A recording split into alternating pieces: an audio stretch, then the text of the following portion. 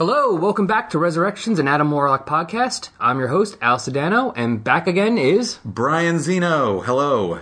Yes, so we had a double dose of John last month, but Brian is back. Yes, I'm no longer snowed in. This northeastern winter has been exceptionally unkind to my podcasting endeavors. So Thankfully I am now dug out and rejoined the outside world from behind my fortress of unintentional fortress of solitude. Not that we really were buried in too much anyway. No, but it's just, it was just like, oh, hey, I want to do this. Oh, no, wait, it's blizzarding. Yeah, Crap. or it's supposed to be.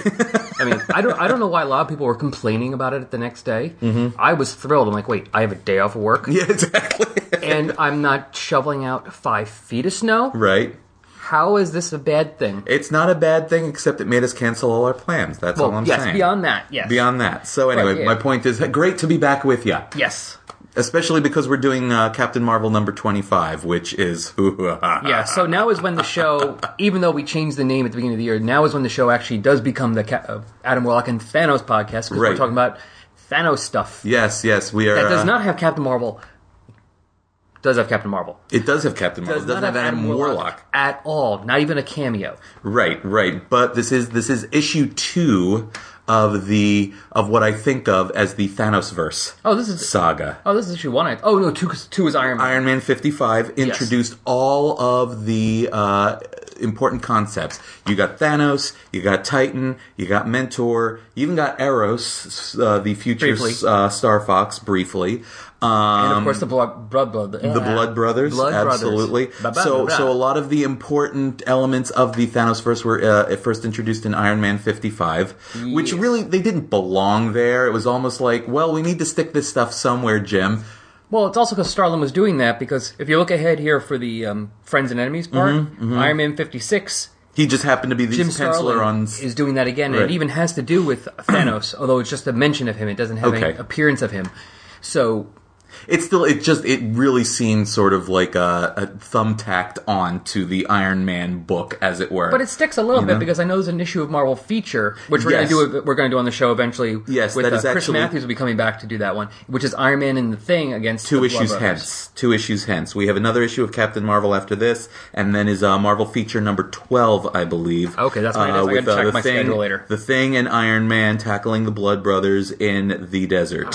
Yes, that is part of it. By the way, and you'll get into this a little later on when you want to talk about when you talk about the reprints and everything. But if you really want a nice convenient packaging of the Thanos-verse saga, as we're discussing it here, as a single narrative thread, I cannot recommend highly enough the Avengers vs. Thanos trade paperback. That it starts with Iron Man 55, collects all the Captain Warlock, all those little ancillary issues like the Marvel Feature. Eventually, when it gets into Adam Warlock's book, with Power of Warlock.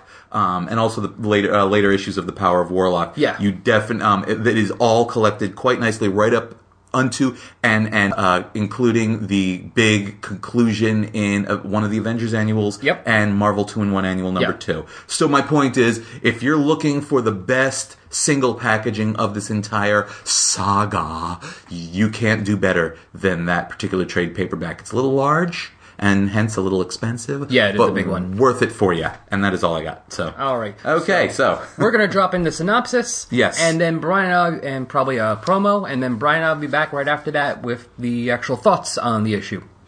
So, I'd say stay tuned, but... You're going to do that anyway. There's no channels here. Yeah. You hit play. Just leave the play button playing. Yes. Thank you. Captain Marvel 25. A Taste of Madness. Had a cover date of March 1973 and an on-sale date of December 19th, 1972. Cover price of 20 cents. The writers Mike Friedrich, penciler Jim Starlin, inker Chick Stone, letterer John Duffy, the colorist is unknown, editor Roy Thomas, cover art is by Jim Starlin and Joe Sinnott. This issue starts out with Cap being attacked by 3 nameless aliens. It's a brief fight which Marv wins, but before he can get any answers, they teleport away. Besides that, Marvel has noticed that he seems to have lost half his powers. Unknown to him, he's being watched by someone who the aliens call Master Lord.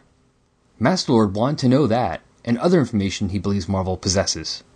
he orders his Squadron S to begin Operation Kree Crusher. Right away, there's a knock at the door of Professor Savannah, friend to Rick Jones and Captain Marvel. When the professor answers it, he is shot by a police officer. Shortly afterwards, Mar-Vell arrives at the professor's place. He wants the professor to see if his photon ray treatments, which was used to cure Rick Jones from intense pain, are the cause of his power loss, and if anything can be done about it. Clanging his negabands together, the captain switches places with Rick in the negative zone. It is Rick who discovers the professor's body. He is immediately placed under arrest by the same cop who committed the murder. Not only that, but the officer has a witness who says they saw Rick commit this murder. This witness is Luann, Rick's current girlfriend, and the professor's niece. Realizing he's being framed, Rick allows himself to be taken. Once in custody, he switches places with Mar-Vell. Before Marv can investigate, he is attacked by several of his old foes, Ronan the Accuser, Megaton, Yon-Rogg, Namor, and several others, some of which are already dead. Finally, he's faced with two who claim to be his greatest foes, Rick Jones and himself. Not him, just himself, Marvel. Apparently unable to deal with this, he switches places with Rick, who promptly passes out. We then see the other Rick and Captain Marvel turn into the Super Skrull and another Skrull named Scrag. They also impersonated all of Captain Marvel's old foes. Monologuing their plans to each other, Scrag boasts that he was the one who figured out that due to Savannah's photon ray treatments, Mar-Vell now converts sunlight into energy, and thus loses half his powers at night. He disguised himself as the officer and killed Professor Savannah. It was all a plan to cause Mar-Vell and Rick to go insane, though the Super Skrull claims that Mar-Vell was just beaten by the better fighter. Master Lord is using them to gain information from Marvel about the Negative Zone, which they believe they can now get using the Mental Probe helmet. However, they are interrupted by the voice of Rick Jones, who thanks them for explaining what the helmet is.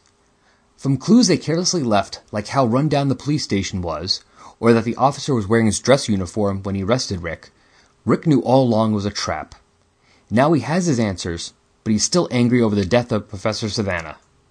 So is Captain Marvel, and they switch places as the captain takes on a Super Skrull as Scrag runs away. Run away! Run away! Run away! The fight destroys the building around them, and it is the Super Skrull who emerges first. Assuming that Mar-Vell is now dead, they teleport away before Rick Jones emerges from the rubble. The two men now have to figure out who Master Lord is, how to beat him, and why Luann betrayed them. Kalabak, Tassad, it is I, Darkseid. I command you to listen to the Who's Who podcast. Uncover the powers and weaknesses of the Super Friends so that I may destroy them. Aquaman and Superman, Animal Man and Plastic Man, Firestorm and Nuclear Man, Batman and Hawkman, 2D Man and Hour Man. Who are all these people, man? They're all part of the DC Who's Who. Ultra Boy and Booster Gold, Lightning Lass and Hippolyta, Phantom Stranger, Etrick and Arizia and Woody Winks. Hey. What? What about that one guy? What guy? Mr. Pretzel, Mr. Lipstick, Mr. Mitzelfuzzle? Mr. Mitzi's Pitlick? Yeah, him. He's also part of the DC Who's Who. Who's Who, the definitive podcast of the DC Universe. Available monthly at Aquaman Shrine, Firestorm Fan, and on iTunes and Stitcher as part of the Fire and Water podcast. We back. We be back, yo. Okay, And so we be street, yo. Captain Marvel 25. Yes. Cover dated March something or other. You know, I lost track of March the years. 73. 73, okay. I knew it was early 70s, but I didn't know if it was 3 or 4 or whatever. Okay, so. now since Captain Marvel's new, I figure I'm going to do a little background real Yes. quick on Captain Marvel. Yes. Because I decided in a kind of John M. Wilson obsessive style Okay. to not just read Captain Marvel 25 and up for the issues of Thanos. Right. I went back and read all of Captain Marvel's series. And I'm not talking about issues 1 to 24 only. I also read his 2 issues beforehand in Marvel Superheroes. Yes, where he was actually invented by, I believe... I know that, oh man, I keep wanting to call him Adam Austin, but it's not Adam Austin. It's, Gene Colan was the artist on the first issue. I can't remember if it was Stan Lee or Roy Thomas. I know before too long, his running adventures were being written by Arnold Drake. Arnold Drake did it. There's a lot of people. Marv Wolfman did a few issues, an issue or two. Well, that was a little later on. There's a lot, but there's a lot of people. His title bounced back and forth. But that initial 2-issue introduction to Captain Marvel, the agent of the Kree, and what was status quo number 1 for him. His commanding officer, the absolutely douchebaggy Captain Yon-Rogg, his love affair with Nurse Una, and his impersonation of the late Dr. Walter Lawson, and his meeting of a certain young blonde female head of security by the name of Carol Danvers. All of that was covered. Yes, so in this initial spasm of Captain Marvelness. Yeah. So he first appeared in Marvel Superheroes number 12 and 13. So late 1967. Mm-hmm. And then in May 1960, cover date May 68, he got his own title, Captain Marvel. Right. And that lasted until issue 14. Right. Which came out in June 6, which is cover dated June 69. Right. 15 came out in August 69, so there's a bit of a gap there. Okay. And then that lasted until issue 19. Was it a gap? I mean, that was just, did it go by monthly? Because that was really, I know that but it was monthly through 14, and the things that stopped in issue 19, December 1969. Right, I remember that was the initial, right. I don't think there was necessarily a break, I think. But that works monthly, though, because 15 is August, 16 September, 17 is October. So they basically just missed July. Yeah, they missed July whatever reason, they missed a month, right. or it was a break, and then it came back until the end of 69. So you have that's the first run. And then he shows up in Avengers 72, which is January 1970. But he doesn't come back until issue 20 of his own book, June 1970. So there's like 6-7 months where he is nothing. Now here's my question. And that's when it was bi-monthly. And it lasted one issue. Was it in one of those... Was it in one of those issues, through 19, that initial 1960s run? Was it there? Because when we first meet Captain Marvel, Marvel, he looks like a Kree warrior. He has the Kree star suit. He has the green helmet. Yes, he does not have the costume we all think of him in red and blue. Those of us who grew up in the 70s and really first became aware of him, the first time I really was aware of Captain Marvel as a Marvel superhero was actually in 1980 or 81 when the Death of Captain Marvel graphic novel. Oh, real quick, by the way, yeah. The first appearance was by Stan Lee and Gene Colan. Okay. So he is a Stan Lee character. Okay. Stan Lee written character. Coolio. But no, so my point is, so you always think of him wearing the red, blue, and yellow costume with the hair sticking out the top of the mask. First dozen issues, he had the Kree costume. But he got the new, because then it really fell off the rails in that initial thing. I mean, it got all sorts of they had this great strong thread of the devious Captain Yon-Rogg who was jealous of Marvel's love for Una and kept plotting and scheming to frame or otherwise dispose of Marvel, somehow frame him as a traitor basically during his exploits on the planet Earth. But and that was really strong stuff, and I love that especially the fact that he was a spy for the Kree on Earth. So while he had some sympathies for Earth, he actually wasn't a good guy, so to speak. Right, no, he was an agent of an invading alien force. He's actually a very early anti-hero, I think, back then, because he's not supposed to be the hero. Also, one thing I found interesting, once they introduced Carol Danvers, I was talking to John Wilson about this, actually, briefly, on Facebook. Between her and Nurse Una, his actual girlfriend, we had a Silver Age girlfriend and a Bronze Age girlfriend. Because Carol Danvers is very much a Bronze Age woman. Yes. I mean, we would not say... Obviously, it's older characterization, so you would not have that character written that way now and call it good and fully fleshed out. But for this is not the Kelly Sue DeConnick Carol Danvers we're talking about. You can see how she became that because she was still pretty strong from the get-go. Yeah, she was a security chief on a military base. Yeah, absolutely. You can't be a little wallflower. Right. On the other hand, Nurse Una was very much a Silver Age girlfriend. Yeah, the shrinking Violet. Oh, save me, Marvel! Oh no, he's being nice to this other woman. Does that mean he has feelings for her? What does that mean for me? Yeah. Oh, I feel. Yeah, no, I didn't care for her very much. I was just very much into the. It was very interesting, and she was almost like she wasn't a character. She was a thing. Yes, she was a thing that Marvel had that Yon-Rogg wanted. Exactly. But it was really weird to see both versions there, because like for characters who've spanned the Silver to Bronze Age, like Spider-Man. His girlfriend's in the Silver Age, Betty Brant, Liz Allen, even early Gwen Stacy. Yes, when they are used later on in the Bronze Age, they are different. They are not like these things to possess that they were early on. They had they developed internal lives of their own. They developed the characterization and made them more than just I revolve around you.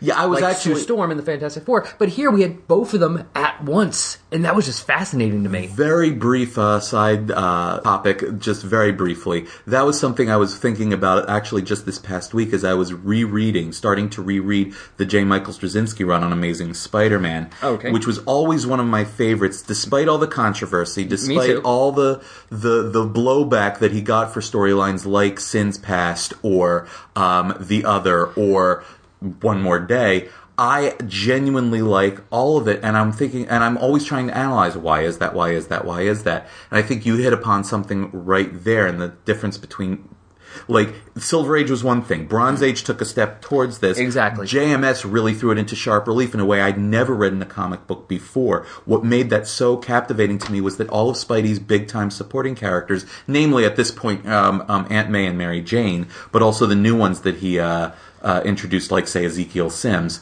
they all seemed, on the page, to have internal lives and existences and thoughts and feelings that were separate from Peter. They didn't just exist as extensions of Peter's character. You could believe in them as fully existing, independent human beings of their own. And that was such a new thing then, and something that, as you point out, Marvel had been groping towards for a couple of decades at that point. They've been working, I mean, every couple of years you could see it get things like that progress more and more. But, like, and also if you read stuff like Fantastic Four, you could see that from Sue Storm from issue 1 is not the same Sue Storm in issue 100 or 200 or 300. John Byrne's Sue Storm is a completely different being from the Lee and Kirby Sue Storm. And, you know, while you can see the path that got you here... They still do change her a bit, but yes, he's a very, over the time... We won't even talk the 90s Sue Storm with the cutout 4 in her costume. We're not talking about that at all. That doesn't exist. I don't mind that. So. Anyway, but I will say one thing, though, on the Spider-Man before we go off that tangent and back into the regular, is that I will say that is one of the only times I wasn't sitting there reading the book Spider-Man going, God, why isn't Aunt May dead yet? I know. Well, because all of a sudden she was a real person and not just this albatross-led weight around Peter's neck. Yeah. I agree with you. But anyway, but we've digressed. I just wanted to. We can talk Spider-Man some other time and something else. But I'm saying your point about Bronze Age versus Silver Age girlfriends, very well taken. Back to Captain Marvel. You just never see somebody have one of each at the same time. Even when I see the logo and it says Captain Marvel, I've been reading enough of it now that I always say in my mind and occasionally out loud, Captain Marvel. Yeah. Now, anyway. So his book ended with issue 19. We can say definitely in June 1970. And at that point, he had been transformed to the red and blue. Sorry, December 1969. And yes, he was transformed to red and blue around issue 14 or 15 of his own title. He was already bonded to Rick Jones as well. Oh, really? In fact, I'm pretty certain from remembering, but I'm pretty certain Jan Rog was already dead, and they actually already had the accident. We don't see it here. It happens in her own title, Miss Marvel. Right. But there already was the accident that caused Carol Danvers to absorb some of his Kree power,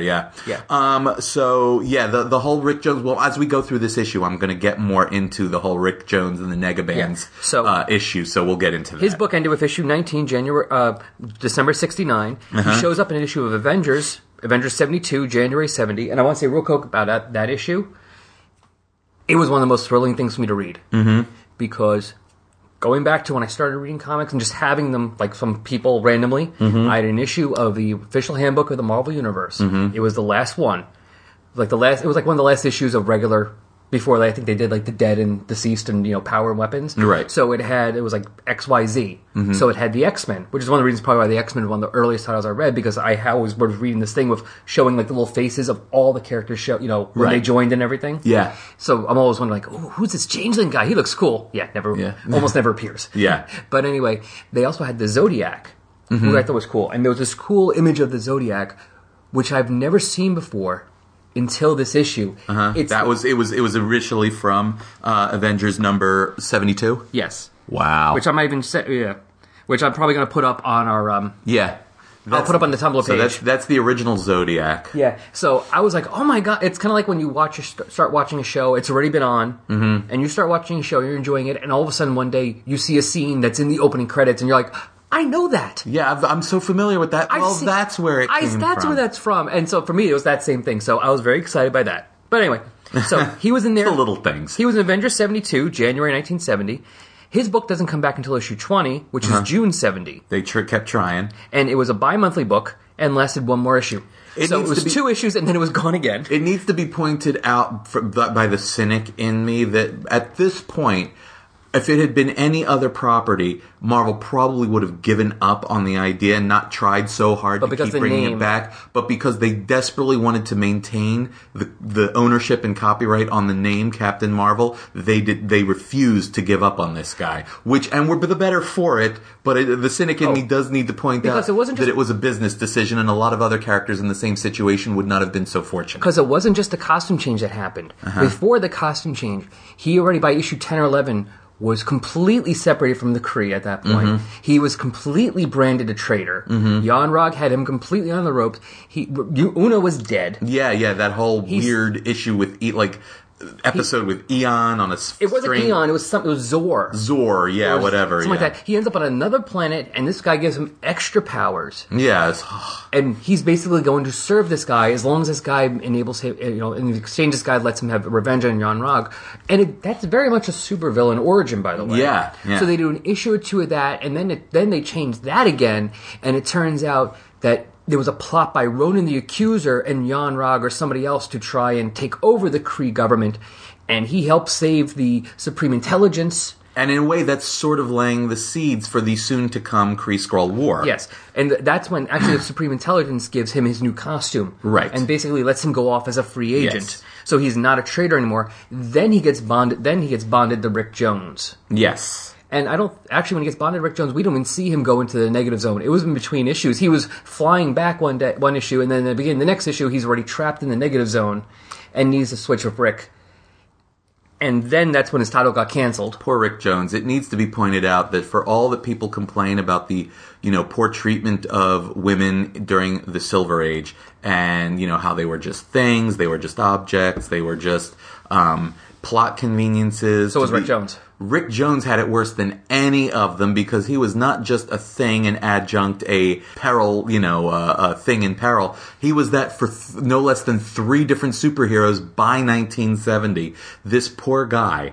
I mean, he had it worse than any of these women, so. And a super team as well, because he was even when the Hulk was gone, he's still in like the first dozen or so issues of Avengers. Of Avengers, right. So you've got, the Hulk, the Avengers, Captain America, and Captain Marvel. And he was, poor Rick Jones. So anyway, at this point now, he shows up again in Avengers from during the Kree-Skrull War. And actually, in the beginning of the Kree-Skrull War, they separate him and Rick Jones. Okay. They get separate. So the whole time, the Kree-Skrull War, they are separate they are completely separate from each other. Then they get rebonded at the end, because that's how we say Rick Jones was dying, and he saves him. Right. And then they're rebonded.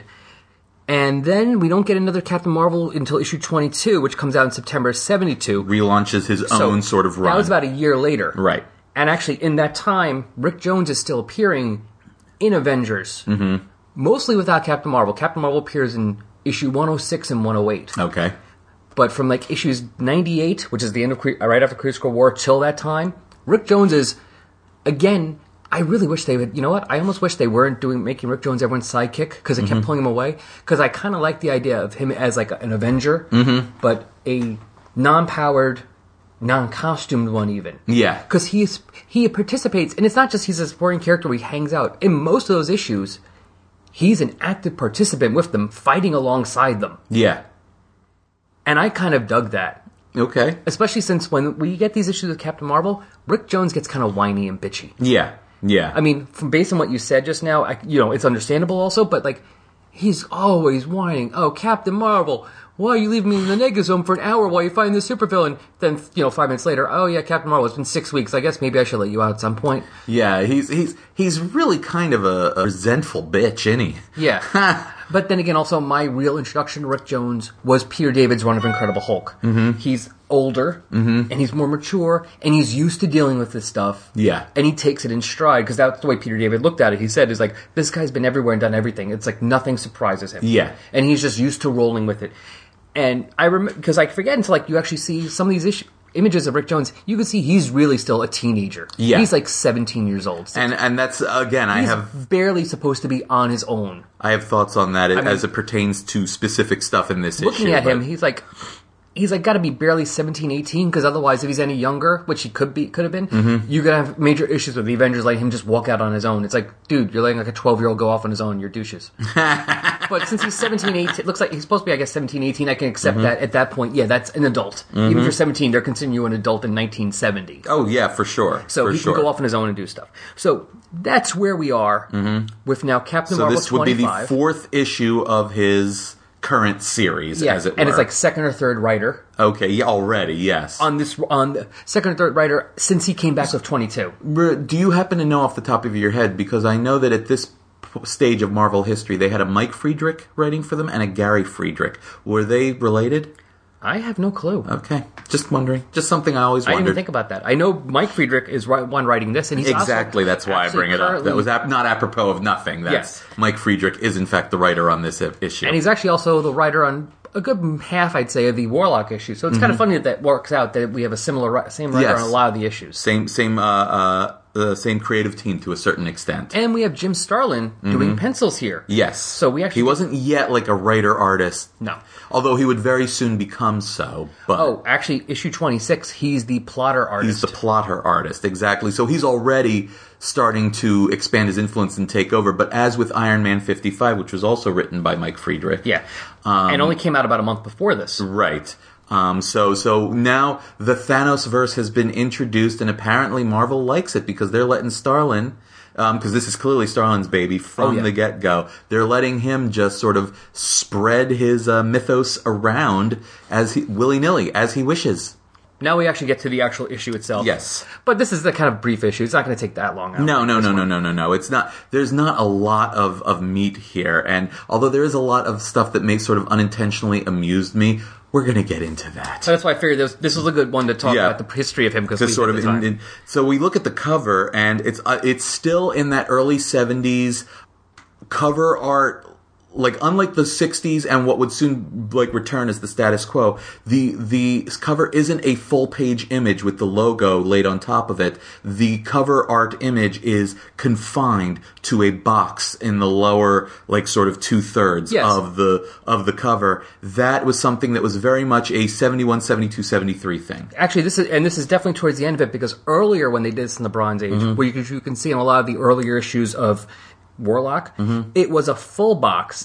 There was actually a border on the bottom. What it would be is that the cover would be the top third. Let's say the cover the logo would have the top, right? And it would have a one-color background, and that color also would go around the sides and the bottom, and then in between would be like a big panel show. Right, and then you'd have a caption in big thick letters at the bottom, under the image box. Later on, what they did, it was just the top third was the logo over the single color background, and then the bottom 2/3 is the image, the whole and that's thing. what you're dealing with here. And then pretty soon, in a few more months, they'll just stop doing that completely. And here on the cover, you have the shouty. I'm sure there is a technical term for this jagged edged balloon that caption box. Oh yeah, I'm sure there's a technical term, but I've never known what it is. So it's a spiky balloon that says "New, the greatest battle issue ever," and I only bring that up because, much like in the early 60s, this particular issue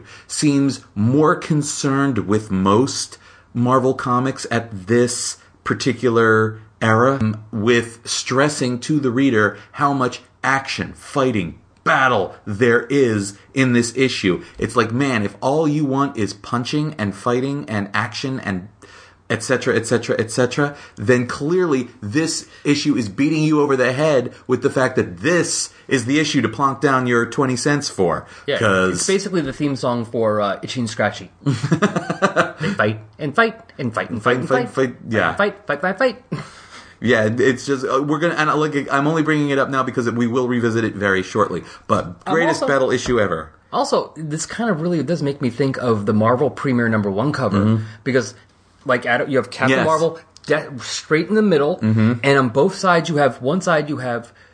The Hulk. Let's say not just the Hulk, but you have the two of the biggest characters he's faced before. For Adam Warlock, it was the Hulk And Thor. And here it's actually wait, he hadn't faced Hulk yet. In that I don't point. think he's met the. Now I'm looking at the basic image. The basic image is Captain Marvel getting ready to fight back against a slew of other characters who are coming at him with their fists. And I recognize many of these characters: the Hulk, the Submariner, Ronan the Accuser. And one of those, I believe they're called Archons or something like that from these are all, and the these old are all Kree characters. run, right? These are not just random I don't ones. recognize the rest of them. Yeah, well, they're in the issue, but Okay. But these are all characters he's faced before. Okay. But yes, like Adam Warlock, it's him in the center, and then the two main ones are two main Marvel ones, Hulk and Namor. Yes. Adam Warlock had Hulk and Thor, though I realized actually that Adam Warlock hadn't faced Hulk at that point. He hadn't. I thought no. The Hulk was there because of the High Evolutionary tie-in. Tie-in, that's probably why. That's what was up with that. Yes. So it was sort of a. It wasn't false advertising. The Hulk did have a reason to be there. Yeah, but more so for this one. And I like the cover, and not just the fact that it's, makes me think of that cover, but I enjoy it. It's a good cover. It was a good cover the first time I saw it. Now, having read this issue a few times, I do have to say that the whole, yes, a lot of fighting, a lot of people hitting each other, is kind of a unintentionally amusing to me. But again, that's sort of 20/20 hindsight. In and of itself, it's a fine cover. And it continues on with the first page. Because exactly. Again, we start in media res. Adam's already... I keep saying Adam. I know. No, Captain Marvel is already punching things, people. He's fighting aliens.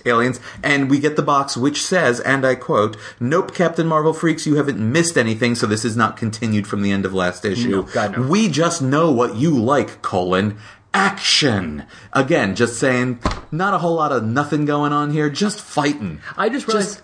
action. The way they write action with the exclamation point, and it's kind of curved, the line underneath, that's very much looks like the logo for Action Comics. Yeah, I mean, it's not the letters aren't blocked, they're just regular print, but that's the way that usually, I remember, that's the way the logo is usually formed. It's they're kind of curved with the line underneath. Now, it needs to be pointed out that you read enough Silver and Bronze Age Marvel comics, and you do sort of get used to the rhythms of the writing. I mean, Stan Lee had a very definite style, and one of the reasons that Roy Thomas succeeded him as the writer of almost everything is that he was very able to ape Stan's style while expanding it very naturally in a direction of his own. I actually prefer Roy Thomas's writing to Stan's 9 times out of 10. You do get very used to a certain style, a certain rhythm to the way Marvel comics are written in this period of time. The reason I bring that up is right out of the gate here, the feeling of the writing is different. This Mike Friedrich character who's writing Captain Marvel number 25 here. Right here, already out the box, he starts with Marvel, man of the Kree, longed for rest. And I'm thinking, okay, this is already feeling like a weird kind of a thing. Well, and that makes sense because, like you said, Roy Thomas succeeded Stan on everything pretty much. So Stan's doing pretty much everything for the first few years of the 60s. Then Roy Thomas comes in as a writer. So now Roy's covering him for Stan and giving Stan a break on half the titles. Right, pretty much at one point, by the time you get to the end of the 60s, Stan's writing Amazing Spider-Man, Fantastic Four, and Thor. And Roy's pretty much writing everything else. And now, at this point, at the beginning of the Bronze Age, you start getting other people writing. You start getting Mike Friedrich, Gary Friedrich, Arnold Drake. But on a more regular basis. I mean, we already had Larry Lieber doing stuff. Yep, you got Jerry Conway starting to write around this time. Steve Englehart, Steve Gerber. Because actually... Steve Englehart, Steve Gerber, Jerry Conway. So you have these guys who are coming as regular, and these aren't just one and done things or a couple fill-ins. They're being regular. So now we actually have an expansion of different creative forces. And it also needs to be pointed out, this was also the time in Marvel's history when they were giving tryouts to some of DC's cast-offs. I distinctly remember it was around this time Gardner Fox was writing some of Doctor Strange's stuff. Yep. And also there was an issue of Kazar, I believe it was, which had an Angel side story about Angel of the X-Men written by Jerry Siegel. Oh. So, more than one of DC's, old-timey cast-offs was sort of getting some freelance work for Marvel at this time as well. But you're right, the roster of writers is expanding. It's just Mike Friedrich's style is so different from what you're used to in a Marvel comic at this time. And I'm not so sure in a good way. It's like if I'm coming up with adjectives to describe this style, it's almost stilted. Almost artificial. It doesn't have that sort of gung-ho, natural, telling your buddies a story about a good punch-em-up feel Stan and Roy had mastered, and that Jerry Conway was pretty good at too by the time he was getting into Amazing Spider-Man. I think you very much are getting Mike Friedrich. It's going for this sort of mythic stentorian tone, but it's just coming off as sort of fakey, I guess. Okay. So anyway, that is an a complaint I'm going to have pretty much going forward in this issue, so I'll lay it out there now and let it sit there, and there you have it. Actually, thinking of writers, also, we had another one who wasn't a regular writer, but he had several stories he did around this time, and I'm blanking on his name right now, of course. He's a sci-fi writer. He wrote Star Trek Sitting on the Edge of Forever. Oh, Harlan Ellison. Harlan Ellison. I don't think he actually scripted anything. I think they used some of his... Well, he either co-wrote or plotted, but he did... Because there was an issue, Avengers 101 is his story of him, but it's him and Roy Thomas. I know he does some The Hulk Beast stuff. That Shouted Love at the Heart of the Atom was... Yeah, those are the Hulk ones. Some of the Hulk stuff he did. Now, to be honest, though, I'm not sure if Harlan Ellison was actively involved in that one, like where Marvel said, hey, come plot this issue for us, or if they merely paid him for the rights to adapt The Beast That Shouted Love at the Heart of the World, which is one of his great late 60s sci-fi stories, into an Avengers type Hulk type thing. So maybe I don't know how far that goes. But either way, that's when you see his name several times in this era. Absolutely you do. So that's page 1. Yep. So like I said, it's just fighting there. So he's fighting, and they're aliens. He doesn't... They point out, yet he knows not who assaults him, nor, for that matter, why. But these are rational questions, and Captain Marvel doesn't think them, for he is what he is. A fighting man. It's like, you see what I'm getting at here? It's like this whole representation of him. He is the man of the Kree. He is a fighting man. This is what he does. He does not think, he fights. Is he Scottish? I shall show you what for, my laddie. I will say I like that first panel though. I like that one with also the fact that it's not a panel. He's actually breaking into the next one. And you see, that's where I want to sort of dig into this, is because my complaints here are entirely with Mike Friedrich's scripting, are with the words that Mike Friedrich is actually causing letterer Duffy, I don't know Duffy who, but Duffy, to actually place on the page. This is all on Friedrich. In terms of the visual storytelling, this is some good stuff. Like in terms of shot choice and layout, this is some really good stuff. And going forward in future episodes, listen to me, in future issues of Captain Marvel, as you literally watch Jim Starlin elbow Mike Friedrich out of the picture and take over the book entirely, I have to say that will not be an unwelcome development. That will be something that I, as a reader, will greet with relief. But unfortunately, that's still in the future. We're still stuck with Friedrich for this issue. So, carrying on. Yeah, so anyway, there's more fighting here, and we also get, I like that. Is that just me, or is that a chubby robot? That is a chubby... is it a robot? Is it an empty battle suit? Yes. And this is the first time we hear Master Lord reference. Yes. X7 to Master Lord, reporting exploratory exercise completed, results satisfactory. It's like, okay, prepare Master to Lord. Transmit, and the next page, they all teleport away. Boom. And when I first read this, actually, I thought it was the Impossible Man was somehow involved in this. I know, because of all the popping. Yeah. They teleport away, you just get these little pop sounds, and that was always the Impossible Man's little thing when he transformed. He would make pop sounds. So anyway, so they go away. They don't know, and of course we get Rick Jones whining. Yes, and this is this is the first issue of Captain Marvel that I'm really reading.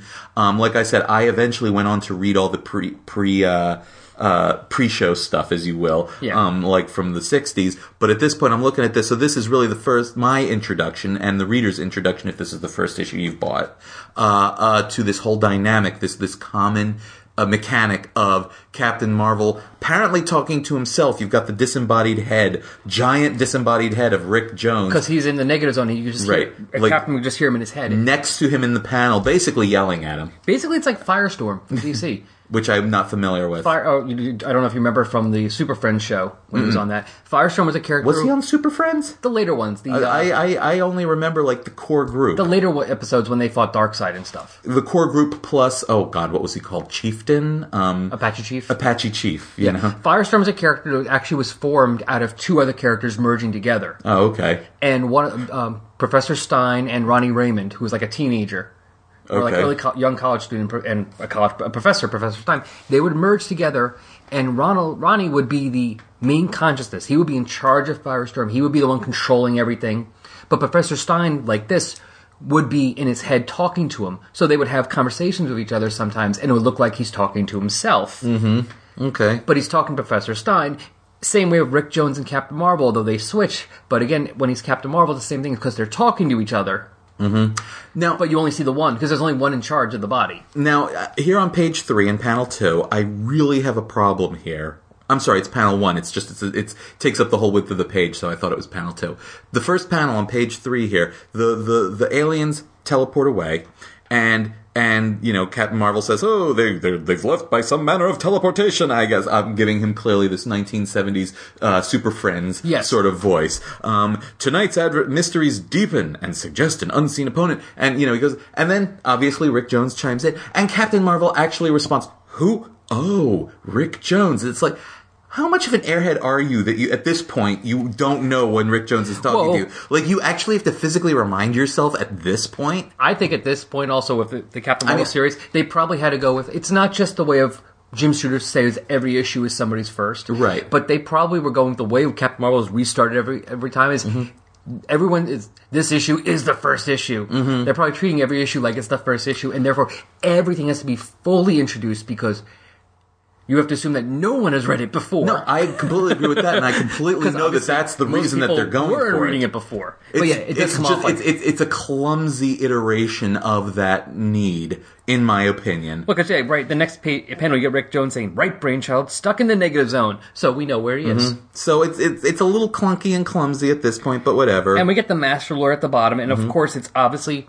Spoilers, it's obviously Thanos. But it's not to me personally, all because you get this... Well, because that's the only reason we're doing the issue. Right, no, I realize that, but you know, it's like right here on page 3, you don't know it's Thanos yet. Even if you know who Thanos is, like, for me, at this point, the giveaway for Thanos is that Skrull-like chin of his, which is...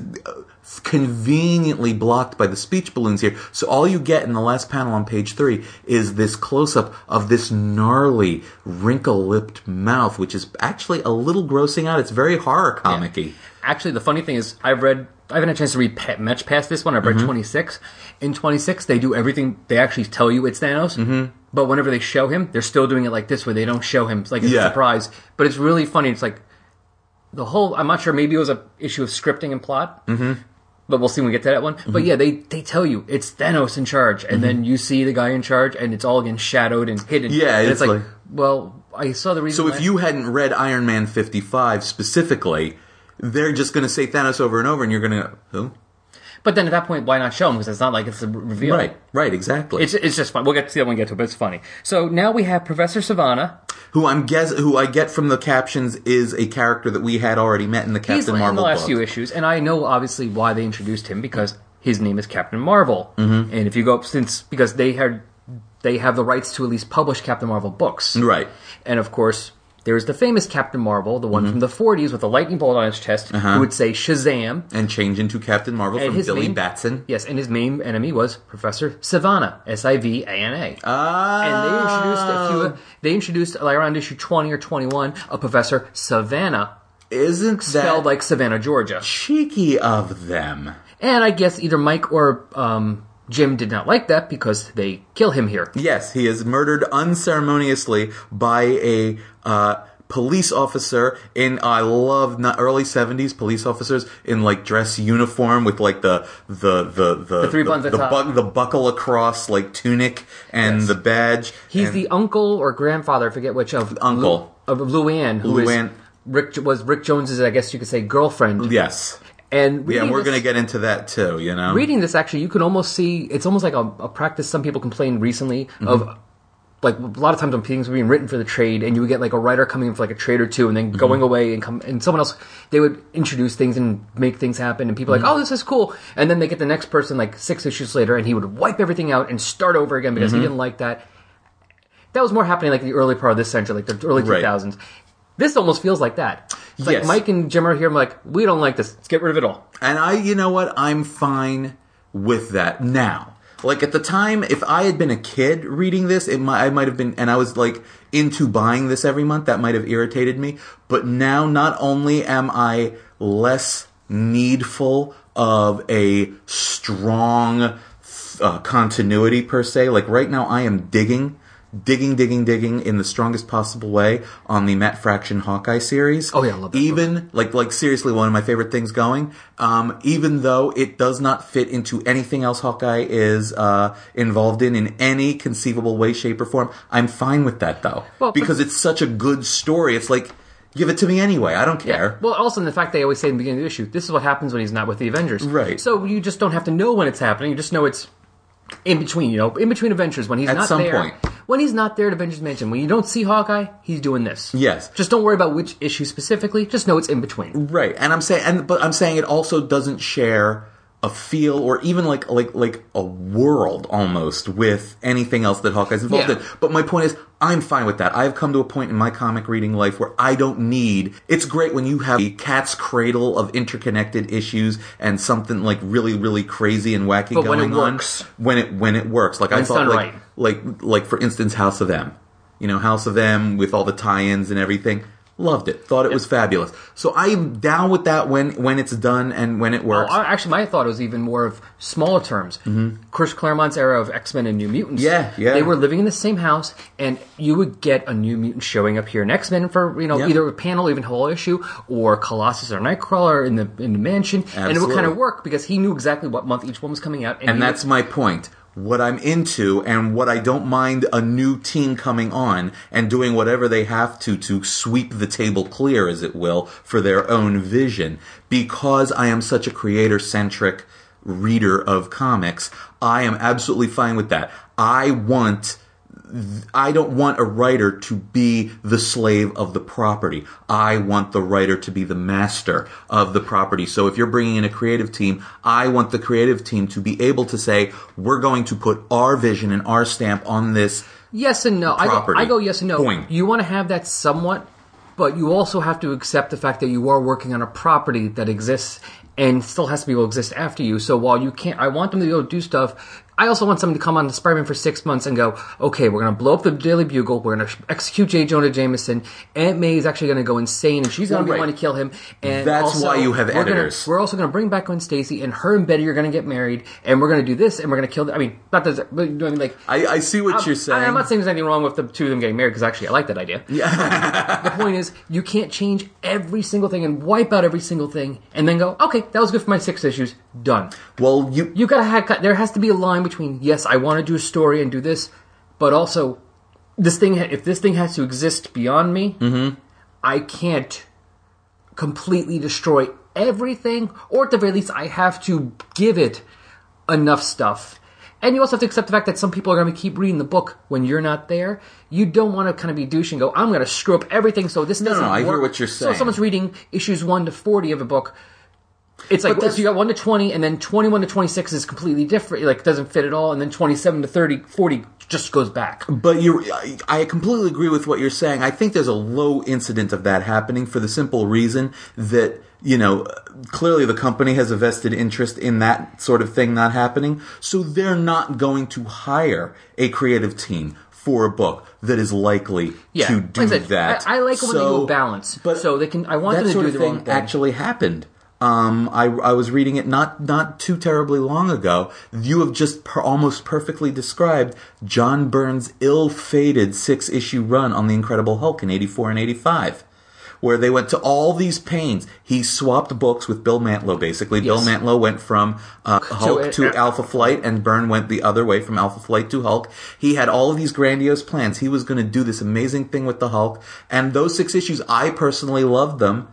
But apparently it was either, well, I don't think it was Denny O'Neil, because Denny O'Neil came on and left at the same time as Byrne. So I'm thinking it was Shooter, ultimately. But my point is like, someone higher up did not like what Byrne was doing with the title, unceremoniously booted him after 6 issues, and then we got some horrible Al Milgrom penned issues until someone had the bright idea to bring on Peter David and Todd McFarlane. And oh, hey, a legend was born. But my point is, you have just almost perfectly described the ill-fated John Byrne run. I need to read now some of those issues before and then the John Byrne ones to see what the change was. Yeah. You've just almost perfectly described it, because they got like some pretty hardcore stuff. He separated the Hulk and Bruce Banner. Yes. He made isn't that when Rick Jones became a Hulk? Rick Jones became a Hulk. No, actually, Milgrom turned Rick Jones into a Hulk. But General Thunderbolt Ross shot Bruce, or shot Rick Jones. Shot Rick Jones. I think that was it. Yeah, shot Rick Jones at Bruce and Betty's wedding. And then I think that's when he dies. Isn't that when he dies? Like something like, my point, yeah. And then Thunderbolt Ross, like, it's this whole thing, and like, he's really upending the whole apple cart. So anyway, that's neither here nor there. And at that point, that is 11 years in the future from what we were talking about. Yes. I digress, as usual. So now it's, I think, page 5. And this is like one of my pages where I have an issue of the art. That first panel, the Captain Marvel. Mm-hmm.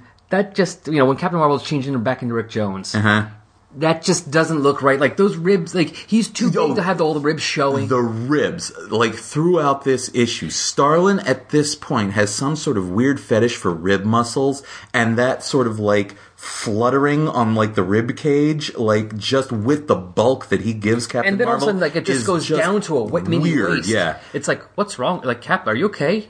But I hear what you're saying, like, the anatomy in that particular, with like these giant, I don't know what the muscles are called, but these giant, like, the muscles around the rib cage, like under the armpits, like, amazing. Look, but here's my bigger issue, as usual with this issue, I agree with you about the art, but my bigger issue is the script, because he every time, oh my god, he bangs the negabands together, and that is a supremely lame mechanic anyway, but he bangs the negabands together. Yeah, but I can't blame that from Mike, because I think that happened before him. Right. And they switch places, and he has to say, dig it, man. Oh, I hate it. I hate it. And that's even with my rather, I believe, sizable capacity for giving stories allowances for the time period they were written in. That's still, oh my god, just rubs me absolutely the wrong way. So, yeah. But yeah, so that, like I said, I mean, it's not that I hate the art in this issue, it's just, I'm not enjoying it as much as Starlin I thought I would when I saw Starlin's name. A lot better. Yeah. Oh, absolutely. yeah. I know that at least, thank God. But yeah, this obviously, I'm looking at it. It's like I told you before, I think I was off mic though, when I was reading those issues of Avengers that had Rick Jones in it, between the Kree Skull War and like when Captain Marvel came back. It's like issue 100, and the artist I saw was Barry Windsor Smith. And I'm like, ooh, I like Barry Windsor Smith. And I'm reading it, I'm like, okay, I can see where Barry Windsor Smith that I know of comes from, but this is not Barry Windsor Smith. Yeah, it's like this. It's very obviously. I realize it's very early work of his, and it's a lot rough. It's not as good as what it becomes. So it's a little disappointing because I'm expecting, and to be a little unfairly, I'm expecting 80s, 90s, 2000s Barry Windsor Smith, and obviously I'm getting 1971 Barry Windsor Smith. I've never been a tremendous fan of Barry Windsor Smith for the simple reason that he's always popped up in my reading at times when I wanted something else. It's like the first time I encountered Barry Windsor Smith was his X-Men? fill-in issue of X-Men during the Mutant Massacre. No, later than that. That was 210 or 211. He didn't do those. Those were... No. He did the one with Malice, where Malice took over Dazzler. Oh, that's like 213 or 214. It was like the last issue. It was like the last part of that. Right. So, and at that point, I had gotten very, very used to John Romita Jr.'s art on X-Men. I had grown to really like that vision of the X-Men. And then around that time, also when we got a fill-in issue, it was Alan Davis doing Psylocke, joining the X-Men. Yeah, my point is... I think that's 213, maybe. Yeah, so my point is, I want John Romita Jr. or Alan Davis, and instead I get Barry Windsor Smith. And my other major exposure to Barry Windsor Smith was his early issues of Conan the Barbarian, which I go into reading wanting John Buscema, and instead getting Barry Windsor Smith. So unfortunately, he is a magnificent artist. But I've never liked him pretty much because he's always I'm always more aware of who he isn't. Yeah, see, my early appearance for him was X-Men 205, which is a Wolverine and Katie Power from Power Pack story. Okay. And I really had like that and like an issue with like 207 or 208 or something. The one with Wolverine on the cover with his claw going down, like ripping the cover. So that was John Romita Jr., but I only had 2 really at that point. This was before I actually started getting regular books. So he was only one of the 2. I liked it. And then also the main thing I can remember reading from him was in the early 90s when he was on working for Valiant and doing Archer and Armstrong, which is a run I love. Because it was beautiful and he had fun with it. It was his own little like buddy road movie with this kid who's really impressionable and thinks, he's very naive and trying to always be good and do the good thing. And he's partnered with this immortal drunk. Think Marvel's Hercules, but even being less moral. Wow, and that's hard to imagine. I don't mean moral as in I like killing people, right? But just like, let's just go to the bar and drink for a while and look at those hot chicks. Yeah, exactly. And just so much fun. So those 2 personalities so much fun. So that's so for me, I'm all excited, and then I go, oh, I can see where it comes from. Like you can kind of see where Starlin comes from in this one, but it's not, to me, this isn't yet Jim Starlin. No, I hear exactly what you're saying, although if you go back to page 3 and you look at Rick Jones' face in panels 2 and 3, the lines of his mouth and his eye, those are very much line work style that that is going to be maintained in Starlin's look. Oh, and you can also forward. see, you do see the Starlin look. You see Starlin there because you can also see like with his design of his aliens. That's very much the design of aliens. He just he doesn't always do an alien race. He just kind of does weird looking things. Yes. But now, as we move forward with the story, it's a little irritating because Rick Jones, even with Captain Marvel writing hurt on his brain, stumbles completely into Master Lord's trap here. There were literally 800 things that Rick Jones and or Captain Marvel could have done, like, just on their own. Like, any random thing done differently that might have happened naturally would have saved him from this trap, but almost as if he knew about it and wanted to stumble into the trap, he just blunders right on in. Actually, that kind of is what happens, though. Because okay, he is a little shocked that he sees Luann there. But then, and because I already revealed this, it's not a spoiler because I already revealed it in the synopsis, when we get to the end of the issue, he realized it was a trap. Yes. So he like we're here where he says, we're busting out and goes to clang the bands. I kind of assume, I mean, it's not 100% said, but I kind of assumed that Rick was actually kind of going a little slower with that to see what would happen because he didn't want to break out. No, I do not give him credit. I do not give this Rick Jones credit for that much brains. Well, because he does say at the end of the episode, at the end of the issue, that he was playing along. Oh, okay. I actually forgot that. Thank you for reminding me of that because right now I'm just hating him. Yeah. So when I read it too, I was like, you idiot. But then when I got to the end, because I reread it this morning, I was like, oh, that's right. He did know because he caught on that the cop in the dress uniform. And then when Luann was being weird, he's like, okay, I really want to know what the hell's going on here now. Yeah. So now they don't say that he wasn't. And this is without the having known who Luann or Professor Savannah were before this. Yeah. So, I mean, it's possible that he was actually trying to turn into Captain Marvel here, and the guy was still able to get the jump on him. But based on those other things, I can kind of assume that maybe he was just letting it happen. Okay. I suppose that could be, although that requires quite a leap of faith in the intelligence of Rick Jones here. But I suppose we'll go with it. All right, so I guess we're done with that page, actually, because it sounds like we finished it. So next page. Actually, had we talked about Luann? I think we did mention Luann's Luann's. I think so. Well, let's do it real quick, just in case. Yeah, I was going to say because I also have one more thing to point out about this. So yeah, she was his girlfriend introduced like in the last few issues, right? Which I had previously. I did not read that interregnum somewhere between 21 and here. Between like the cancellation of his first run and coming back. Yeah, because this is actually where they established Rick Jones as a guitar player. Okay. Because I don't think I've ever seen him actually doing that beforehand, except for the harmonica in the first issue of Hulk. Well, my first introduction to him as a guitar player was in Alias, when Jessica Jones was tracking him down. And to come to think of it, I still forget if that was actually Rick Jones or not. That wasn't Rick Jones. Okay, that was a fake but Rick it Jones. still was. I thought so. He still did do that. I remember they also established that in the Peter David run of Hulk when they brought Rick back in, is that he played gigs and stuff like that. Okay, that's fair. He was kind of like a semi-popular, I guess, folk singer. So, but this is where they established that, and that's where he meets Luann and Dr. Savannah. Right, okay, which I sort of just kind of picked that up from the context. What actually strikes me the most about this scene, besides the introduction of Luann, is just how aggressive the casual police brutality is here. This cop is like, you even breathe out of rhythm, punk, I'll shoot. He's like, shut up, blah, blah, blah. And then on the next page, when he drags him into the, I'm sorry, it was a couple of pages later. Before you skip to the page, just to go with my point from before about Rick knowing, panel 3 on this page, and that fine dress uniform doesn't impress me a bit. Yeah. So, he did know it was a dress uniform. Right. So it kind of does give him the impression that he did have a clue from the beginning something was up. Okay. Because it wasn't just they went back and they said, oh, let's put this in here that he knew.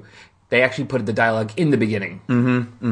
So then it's on the next page when he gets dragged into the station, and even the sergeant at the desk, who I guess recognizes who this cop is supposed to be, although we know in hindsight that he's actually in disguise or whatever. Yes. But I guess he's using the facade of an actual cop. He pulls him in, and even the sergeant at the desk is like, "Got a killer, eh? We have to question him," in ironic police brutality quotes. "Put him in Flynn's office, and let's forget the lawyer this time." And I'm like, holy crap! What is going on here? I'm actually impressed enough because, since it's all been revealed, we know this is the Super Skrull and that other guy. I forget his name at the moment. Yeah. But the other guy is the cop. Right, okay. Because he says that he was the cop. He's the one who kills the Not professor. the Super Skrull, right. So that's the Super Skrull. As the sergeant? I'm impressed the Super Skrull put that much work into his character. To note things like, give a name, and let's forget the lawyer. Yeah, no, you're right about that. Although, and also, one other bit of dialogue on this page that strikes me here is Rick Jones saying, "Luann said that once, maybe because I care," and this is apparently an important That was like one of the first things she said to him, when they met.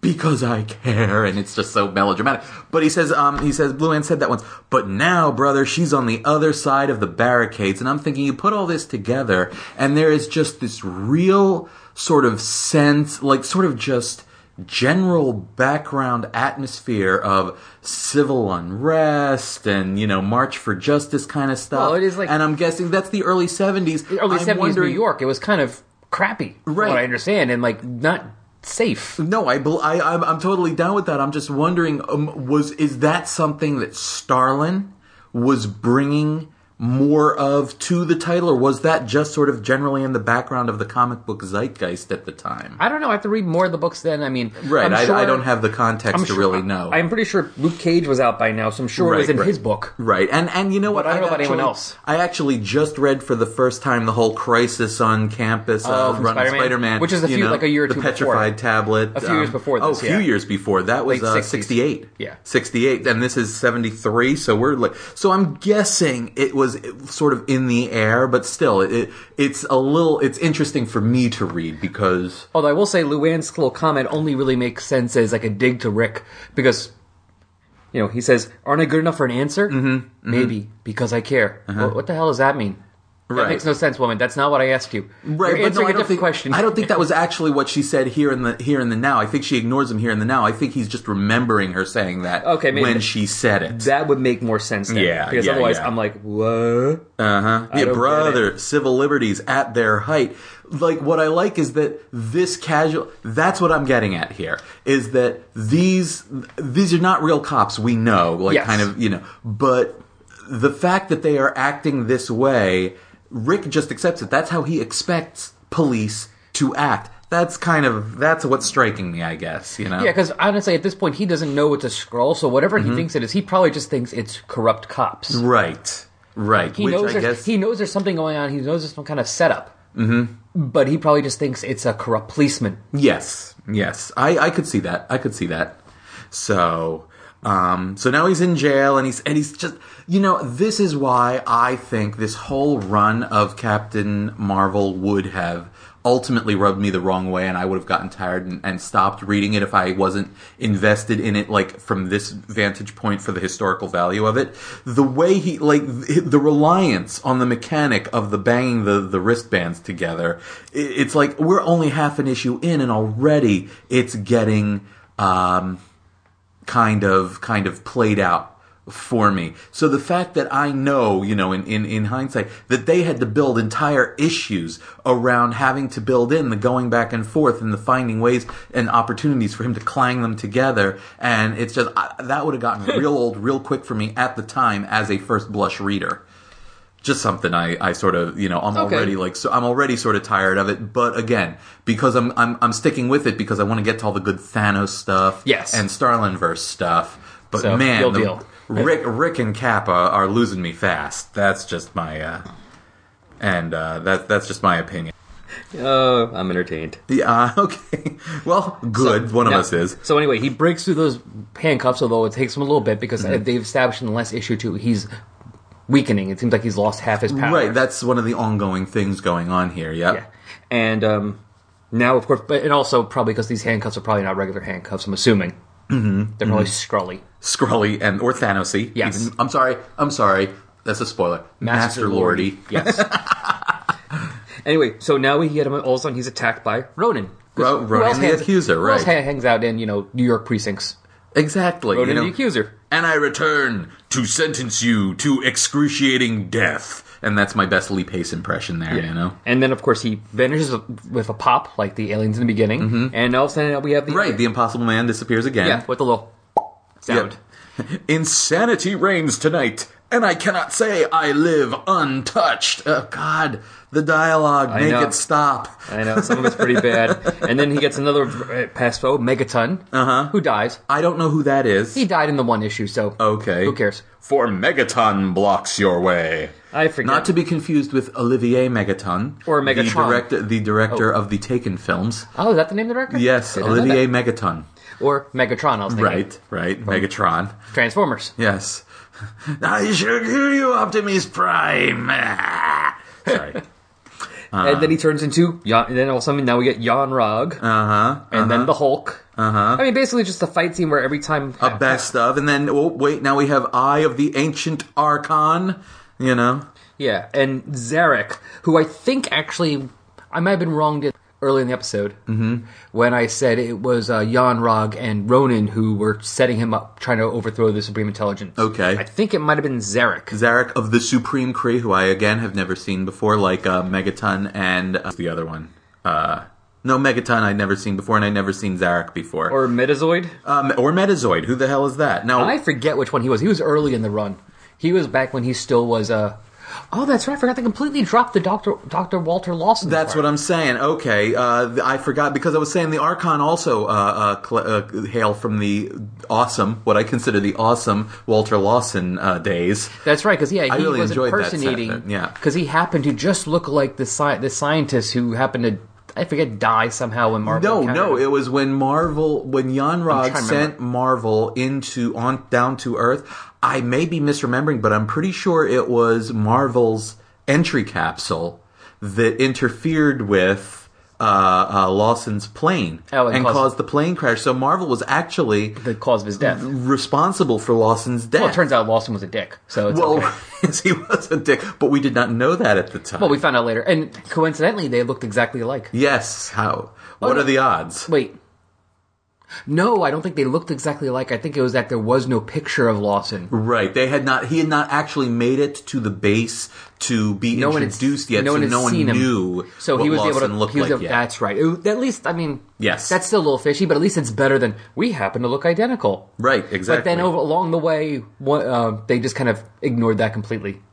They just dropped the Lawson part eventually. Right. It went the way of everything else with they really did just kind of dispense it with Una and around that same time. Even Jan Rog to an extent. Well, they killed him too. Yes, around that same issues. Mm-hmm. But once they revealed that he was basically a villain, I think he was like, okay, I don't care anymore about this guy. He's wanted. He's really dead. Who cares? Who cares? And here, like, and finally after the Archon, he fights Namor. And what I like here is, like, how the asterisk caption box from the editor reads, and I like this, from various mags. Take our word for it. It's like, it's too much to even, like, get into. I like that. Even though it's all really just Captain Marvel. Right, exactly. But I guess... Various issues of Captain Marvel. Oh, okay. Okay, we're good? So, then apparently we get one more, or two more people that show up, his greatest enemies, and of course, Cap apparently is freaking out. Right. And turns back into Rick Jones and passes out. No, you can't be. No. Hands on his head, all freaked. Yeah, I know. Like, ah! Like the classic, no.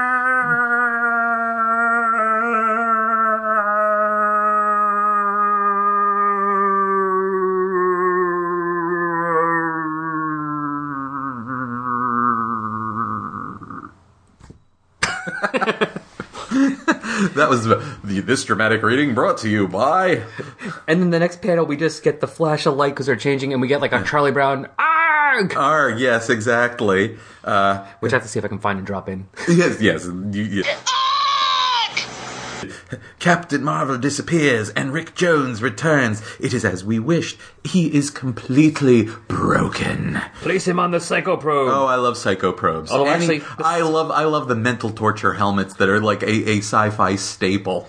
Although sometimes like little things like they're not important, but they bother. It's like a little annoying. It's like the Psychoprobe's a helmet. Mm-hmm. You don't place him on the Psychoprobe. Right. You put the Psychoprobe on him. Yeah, Psychoprobe. Captain Marvel is defeated. And we see that the people who are supposed to be the greatest enemies are Rick Jones and Captain Marvel himself. Yeah, exactly. Applied the shattering ego blow. This was when we were starting to get into that freaky psychotherapy stuff. And we reveal that it's a Super Skrull and. That's it. Scrag. Mm-hmm. Yeah.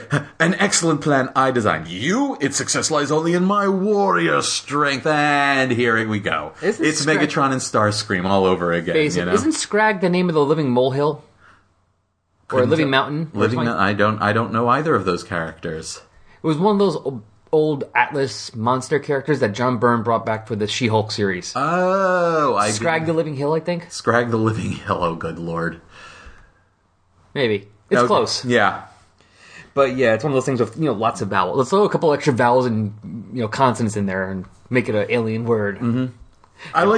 So moving on, I like that the Super Skrull thinks this is going to go over just fine. He's like, yeah, let's change back, and then you can report to Master Lord that the victory was mine. It's like, really? You think that's going to go over okay? That's not going to start a fight? After the two of you were just arguing about who it was, and you're going to let somebody else not very bright. That's why I was actually impressed with him as the sergeant, because pre-Annihilation, the Super Skrull is basically an ambitious, vicious thug.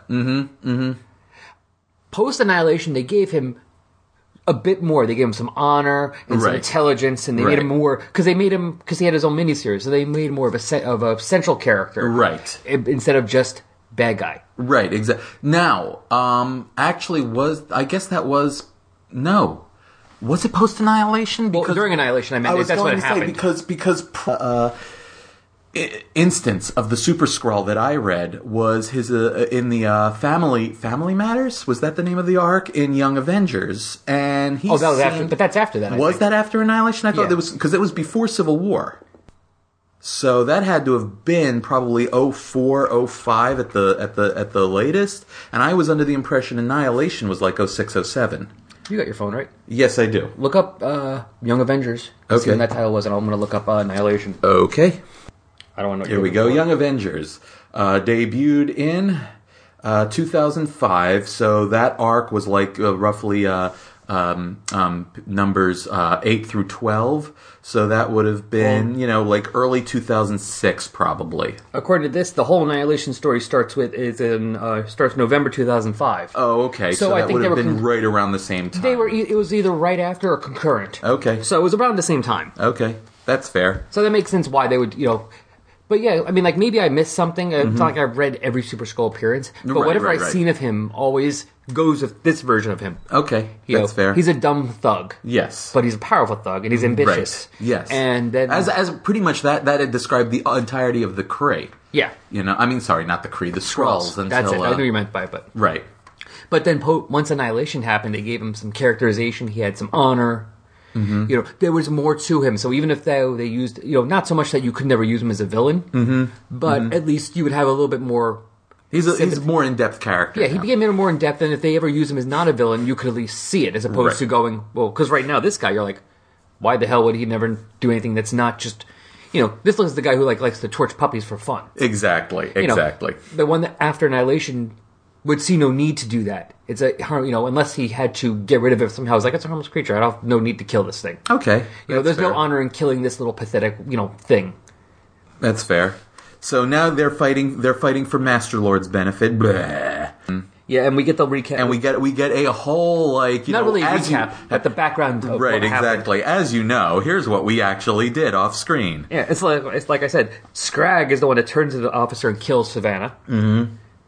So now we learn that Luann was in fact under Master Lord's control when she, appeared as a witness against Rick. Yes, and then that they were using their Skrull abilities to change into all the bad guys. But since Super Skrull has all the Fantastic Four's powers, he made them invisible, so you didn't see them change. Right.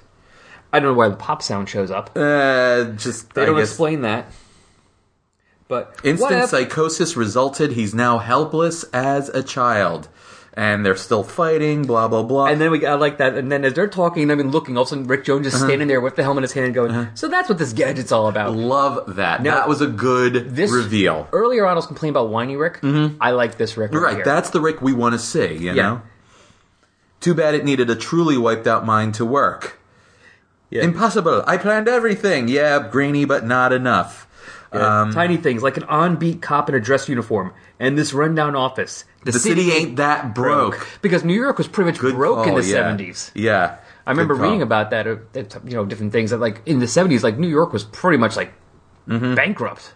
Now here, I like this, and this is a way of Rick speaking that I'm going to get back to in a couple of pages, but you killed a good man. No, you killed a man. A good man. I got mad. And when Rick Jones is mad, so's Captain Marvel. Yeah. And so I like that. That's a very sort of classic, almost golden agey kind of... Oh, that's exactly what I was thinking of, because I was rereading this last night. Right, that's almost a golden agey kind of like scene there, And then he just leaps forward and decks the bad guy. That looks like to me like a panel that could have been like in a golden age issue of Superman. Yes, exactly. You see, Clark Kent sees something going on with the bad guys, kidnappers, kidnapping Lois, and this looks like a job for her, and then you see Superman! Yeah, exactly. Punching somebody in the face. And was this the reveal for everybody, reader and character alike, when Scrag says, Captain Marvel's full powers return, the sun must have risen? Well, a few pages ago they said, it was somewhere early in this issue that they theorized that it's because of the sun. Oh, okay. So this wasn't the first... So this wasn't like, oh, we knew this and we weren't telling you, and now we have inadvertently let Captain Marvel know that is the source of his powers weakening. Ah! I don't think Captain Marvel knew it yet, exactly. Okay. Here. I theorized photon ray bombardment... Oh, yeah, because earlier when they met Professor Savannah a few issues ago, Rick was in pain. He was, like, dying. He was in pain. And it had something to do with the bonding process. Okay. Because... why not? And of course, the professor works on some kind of photon ray thing, which he uses because, every scientist is like, whatever I do will fix everything. Exactly. And it did fix it, but it caused Captain Marvel's powers to be weakened a lot of times. And Scrag, it says in his little, like I said, it wasn't a flashback, more like a behind-the-scenes thing. Like, this is what we were really doing. Right, exactly. I theorized photon ray bombardment altered Captain Marvel's atomic structure. Ah, yes, I remember that now. Causing his body to convert sunlight into superpowered energy. So like Superman, he's solar powered. Or sunspot. Yes. However, come nightfall, in the absence of direct sunlight, he loses about half his powers. But of course... Or Bruce Banner in the first 6 issues. Yes. Oh, wait a minute. That's... And, of course, in the 70s fashion, though, the moment the sun goes down, he loses them all. Yes. And the moment the sun shows up, even though he's... inside. He gets them all back again. Right. Because it's, like, magic like that. At least... like I said with Sunspot, because I've been rereading early New Mutants, they talk like when it's night, he has reserve of power, but eventually it'll go away, or if he's away or if he's inside or up underground where he has no sunlight. And they even do an issue where like the sun comes up and he's like, I have my, I can use my power again, but I'm not at full strength yet, because it's just come up. Here, of course, as soon as the sun comes up, he's like, full power! Yeah, exactly. It's like spinach for Popeye. Yes, exactly. I will say, I mean, clearly Claremont was better at handling those sort of things than that's also Friedrich 10 years later. That's true. Starlin. That's true too. You got to make allowances for the times. You make a little bit of allowance for the time period. I mean, sometimes you're still like, oh, really? That was stupid. That's dumb no matter what. Yeah, but at times you're like, okay, I gotta, at least we're doing something. Like we said earlier about the Bronze Age, Silver Age girlfriend, it was progress. It was something. Yes. It's not what we would expect now. Not now, right. But on the way. Right. So now we just get into a nice big chatty punch 'em up between Captain Marvel and the Super Skrull. Because Scrag is too much of a little pansy. Yes. He looks kind of like, with that eye patch thing, though, his bald head looks kind of like Blofeld, I think, from James Bond. Yes. Yeah. No, Captain Marvel, I expect you to die. And we're both pitting imaginary that was cats. actually Goldfinger who said that, but close enough. Blofeld's a more fun name to say. Oh, no, absolutely. No, Kree is the equal of the Skrull. No, you're wrong. I am Kree. I am better than you. Blah, blah, blah. Punch, punch, punch. Fight. But it's a decent fight, though. It's a good fight. It gives us 3 pages of supreme fisticuffs, and then finally... It's not just punching. I mean, like, he chucks Captain Marvel to a wall, and Captain Marvel then, like, jumps on his back and puts him in a chokehold. I mean, it's something more than just hit. And I like that they are, speechifying at each other the whole time. And then... they break the building down. Basically, the fight brings the building down around their ears. And so finally you've got the remains of this building, smoking debris, and then finally the Super Skrull emerges. Among the stars, there is a law. Only the mighty survive. Not only in the stars, survival of the fittest there, Mr. Super Skrull. And I am alone. When you're an alien, everything's from the stars. Apparently. Yeah. Or it's not even like there's a saying on my world. No, you're just from the stars. So Scrag ran like a little, Yeah, like that. No, Scrag too escaped before the building collapsed. Fled, you meant, coward. Irrelevant. Where is Captain Marvel? And I like this. It is obvious Marvel is dead. Really? How many times have you been through this, Super Skrull? Come on. He's also egotistical. Yes, oh my god. Well, they both are. Apparently it is a racial quality of Skrulls. Yeah. But they disappear. They use their little transporter. Pop. Well, apparently that also teleports. Yes. And then Rick survived. Captain Marvel and Rick survived. And they get out, and Rick now wants to know what happened. And he's also battle damaged, which is something a lot of times you might not have seen earlier in the Silver Age. Yeah, no, he's got you could see like his clothes are ripped. It's battle damaged Rick Jones. And he sort of states where we are now. And this is my favorite bit. This line of dialogue really stuck with me because just the word choice just seemed very interesting. He's like. And why I keep hearing the words, maybe because I care. A warm, loving chick shafted me last night. That is such a unique line of dialogue. I can't think of, I'm pretty sure that if you Googled, that exact phrase, this would be the only instance in the history of English language usage that exact combination of words would come up. It's such a unique phrase. Well, a warm, loving chick shafted me last night. I would say, though, a lot of things will come up, I think, and you better not, just Google this at work. That's my point. My thing is, I think Rick Jones should have had a safe word with Luann. And that burns me. Bad, man. Bad. Rick Jones is very much a hip street kid of the early 70s. Dig? Oh, either that or I was going to say Rick Jones not only needs to have a safe word, but he also needs to, Vaseline. Yeah. Okay, I did not need to go there. So that brings us to the end of Captain Marvel number 25. Yes. Next, there ain't nothing dangerous like the real thing, baby. That's a little clunky too, but we'll go with it. So basically, this was fun though. It's fun It's fun knowing that Thanos is involved and that this is like this is one of the early chapters of what would become the Thanos-verse, the Starlin-verse, blah, blah, blah. So knowing its place in history, so to speak, this was fun.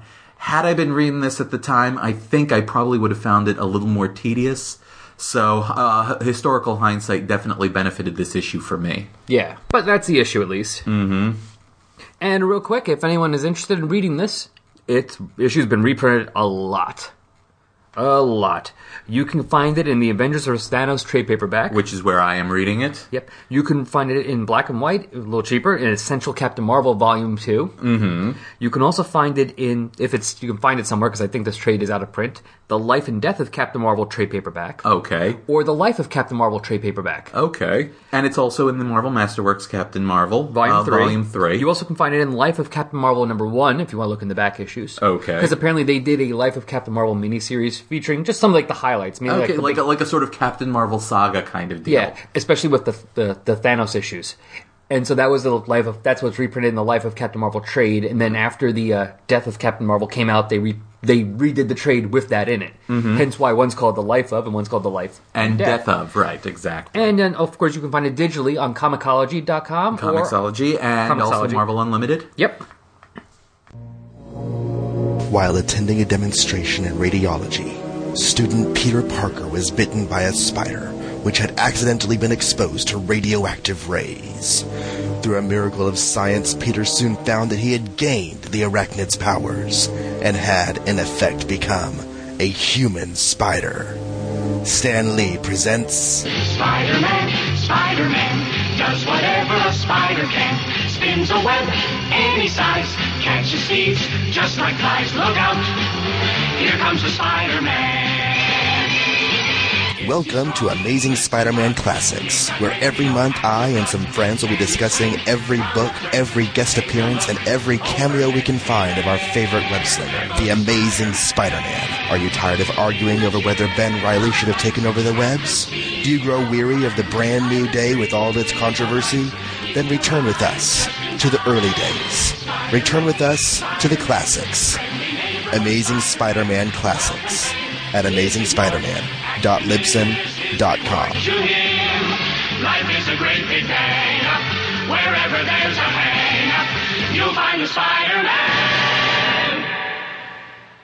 So now we're going to do Adam. Oh, well, actually, not Adams. We're just going to do Friends and Enemies. Friends and Enemies of Adam, Captain Marvel, and Thanos. I'm not adding Captain Marvel in there because that's too many more books to do. I'm just doing Friends and Enemies. That's it. But Friends of Adam, Enemies of Thanos. How about that? Okay. Yeah. So anywhere that Adam Warlock or Thanos has already appeared, and we're going to see where their books are at currently. Currently with Captain Marvel 25. Exactly. Concurrent. The Fantastic Four issue was number 132, which was Omega, the Ultimate Enemy by Roy Thomas and John Buscema. Involved the mysterious Omega, had captured Crystal. She's a member of the FF at this point, right? I think so. Sue Storm is on one of her leaves of motherhood leaves, Yeah, she wasn't pregnant anymore, so she was on maternity leave or she was pissed at Reed. Both happened. Yes. So Omega, the Ultimate Enemy, captures Crystal, is confronted by Johnny and Pietro, while the rest of the Great Refuge waits with bated breath. What is the source of power for this maleficent being, and can our heroes discover it in time? Ooh. And Incredible Hulk number 161, Beyond the Border Lurks Death. By Steve Englehart and Herb Trimpe. The Hulk has found his way to Canada, though he's a bit hazy as to why. Meanwhile, Hulk not know why he in Canada. Hulk not know much. Just want to rest. I know why Hulk was in Canada. Delicious hostess for pies. Brilliant.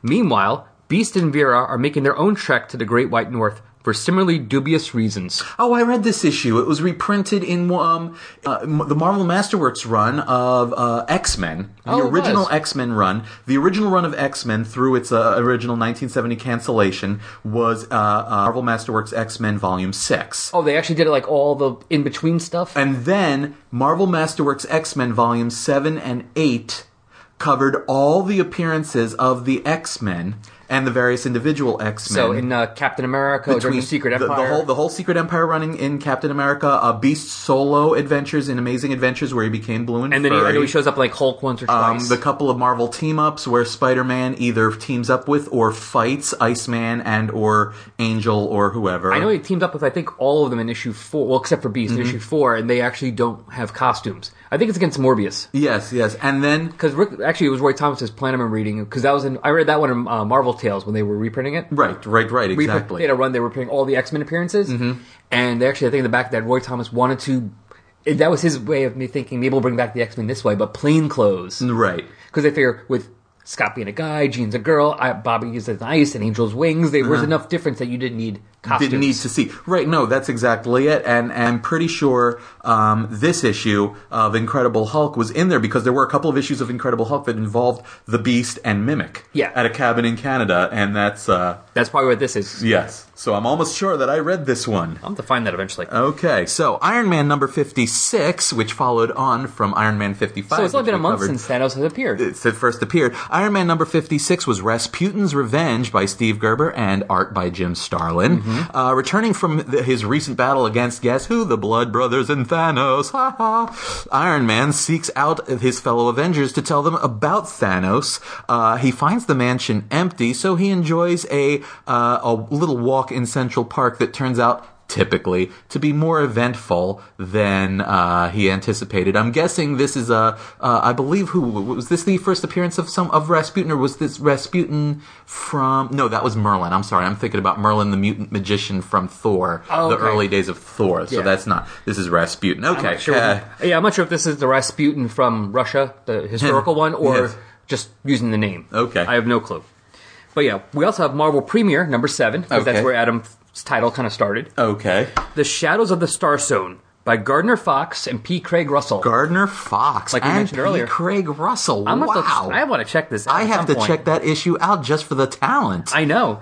Finding clues on a map after his most recent battle, Doctor Strange sets out to England in the hopes of preempting the return of the nefarious Shumagorath. Oh, Shumagorath, yes. Before that can happen, however, Strange must contend with Doggoth, Seaborn. Oh, this is.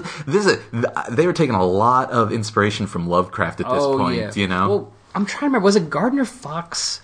I know somebody there, like at DC, who worked at DC early on. Then, or maybe Julius Schwartz was like a literary agent for actually a lot of those pulp writers. Yeah. So like they did have connections to them of not just I was a fan and I read his stuff, but they actually knew or were involved with them somehow. Because, Gardner Fox is not some young 20-year-old guy. No. Hell, at this point... He was a Golden Age writer. I think he wrote a lot of Justice Society stories. That's probably true. I mean, I know of him primarily. I believe he wrote both the Silver Age rebirths or the Silver Age creations of both the Barry Allen Flash and the Hal Jordan Green Lantern. I'm reasonably sure those were both his creations. So, well, it does say here, notable works: Golden Age, Dr. Fate, Flash, Hawkman, JSA, Sandman and Starman, Silver Age. No, it says notable works, not creations. Okay. Silver Age, Atom, Batgirl, Hawkman, Justice League of America, Zatanna. Okay. So, yeah, I mean... You could see that, so that's cool. Nice. And then finally, in Thor number 209... Warriors in the Night by Jerry Conway and John Buscema.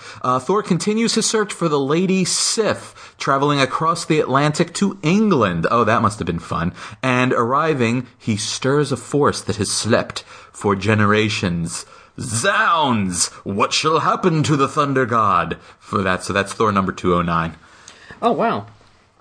Meanwhile, back in Gardner Fox land. Well, he wrote very early Batman. In fact, he wrote... He introduced the first use of the utility belt. Oh, cool. Okay. As well as writing the first usages of both the Batarang and the Bat Gyro. Okay. Which is we used before the Batcopter. I can't hear all that bat whatever without hearing Adam West saying, this bat Joker repellent and this bat... Shark repellent. Bat shark repellent. There's never a bomb around when you... You just can't get Some days you just can't get rid of a bomb. That's what Which is what they pretty much did in the end of Dark Knight Rises. Which I didn't say. Oh. Well. I didn't watch that one. Well, if you do, basically just know that. I know. I need to turn in my comic book nerd cred immediately. I did not watch the last... all right. It was okay. Nolan Batman film. It was okay. I'm a Marvel zombie. Just deal with it. I don't like Batman Begins. Okay, that's fair. Which I wasn't crazy about it either, which is probably why I wound up not watching either of the other two. No, I will say this. Oh my god, what is that, Brian? You're admitting on national podcasting sound that you've never seen The Dark Knight? What? No, Dark Knight? Why? I've never seen The Dark Knight either. Why so serious? I will say that was a good movie. I like Dark Knight. I know it's supposed to be a good movie. Everyone who's seen it apparently liked it. I just never got around to it. Oh crap. We actually have a new iTunes review. Excellent. It's not really new. It's from September. I'm just a guest host, so, this is not so much, but excellent. But I'm backed up. I'm reading them, but it's 5 stars. GeekPod approved by Oh, GeekPod. sweet. Really enjoying the look back into the history of one of my favorite cosmic characters, right behind Nova. This pod is partly responsible for pushing me to start my own podcast, GeekPod. Thanks, Excellent. Al. And I've listened to a few episodes of GeekPod. I mean, I'm not fully up there, but they only have like 7 or 8 anyway. Not bad. It's actually kind of two guys, a mix of a sports and comics Oh, I like. podcast. So it's like a sports geek and a comic geek. There's nothing better, though. Congratulations to you, Al, because there's nothing better than inspiring somebody else to do this. I mean, I sent, a shout out to, I'll tell you, it was the Fantastic Cast that inspired me to get into comic book podcasting. I gave, a big shout out to them when I started, my most recent comic book podcast, which I will promote in just a moment. Yes. But really, and I know that they were very grateful and everything. And man, if anybody ever told me that I had inspired them to start their own that's pretty cool. comic podcast, I would be over the moon. So congratulations to you. There ain't nothing better than that, Al. Yeah. So thanks, guys. Thanks, GeekPod. And yeah, if anyone's interested in sports and comics, then go listen because Go they listen. talk about both. All right, so that's pretty much it. So, Brian, let anyone know where they can find you. You can find me mostly on the Podwits Podcast Network. I'm a regular on the Podwits Podcast, the classic old original that's been going for about 3.5 years now. We're getting up there. Oh, wow. You're old. We are all getting In internet years, you're like 10. I know, right? In internet years, right? That one's at podwits.com. And we've got a whole little network of podcasts going on, lots of good stuff. So you can hear me. Also, my primary other podcast is Wahoo, the Sergeant Fury podcast, where I kind of do what Alan and I are doing here, but for Sergeant Fury and his Howling Commandos, the great old Marvel Comics World War II comic. That's me and my buddy Dion Baya, and you can find that one at furycast.podwits.com. You can also hear Alan and me talking general purpose comics talk.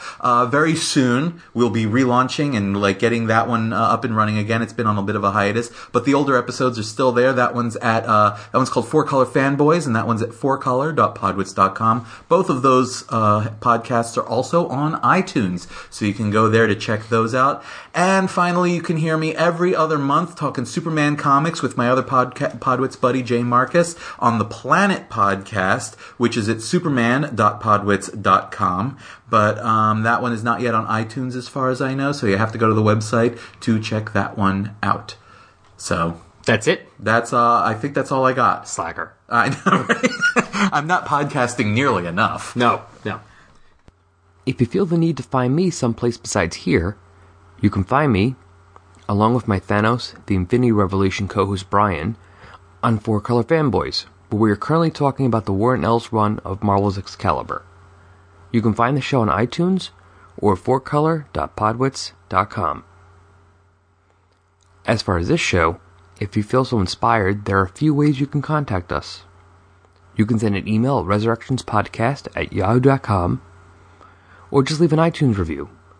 Either one will be greatly appreciated and will be read on the air.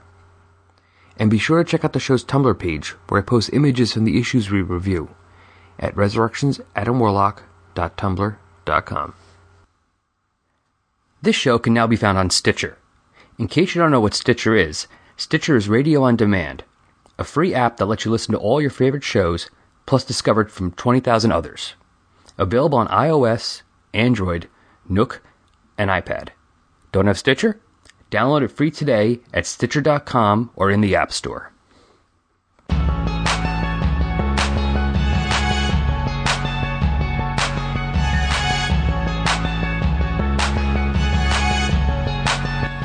Resurrections, an Adam Warlock and Thanos podcast, is a fan-made production, and no copyright or trademark infringement is meant or intended or planned.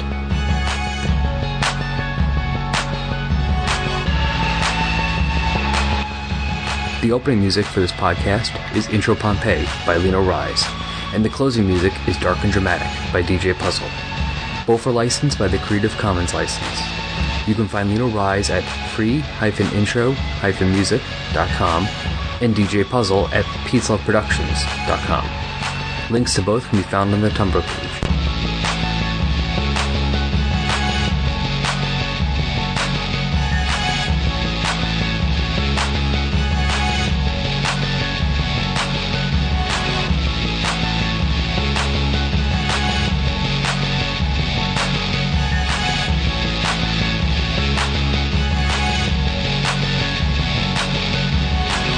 I hit the play button. Now I am seeing. I am seeing words showing. Words. Sound is being picked up and recorded, and right now I don't want to be swallowing the mic and overwhelming it and popping my... And, yeah, exactly. See, and have that happening. I'm turning to Kevin Smith. I am... I am...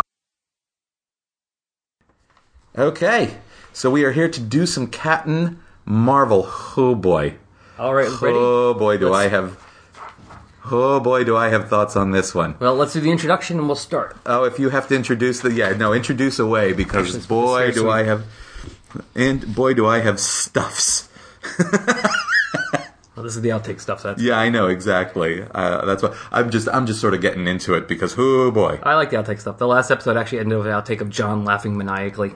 I started doing that on my Fury podcast as well, where we had this one bit where I'm very predictable sometimes. If somebody says a certain combination of words, like my wife or one of my other Podwits podcasters can always, like, they pretty much know what I'm about to respond because the quote is almost obligatory. So we were we were doing a Fury cast and Dion was trying to remember the name of some famous military event, it was called the something run, and no, I don't mean the Kessel Run in 12 parsecs. I think I heard it. I remember that, yeah. Right, and it was such a moment that I just excised it out and made it a cold open. It was great. So if you want to hear that, check out furycast.podwits.com and you'll hear that because it was funny.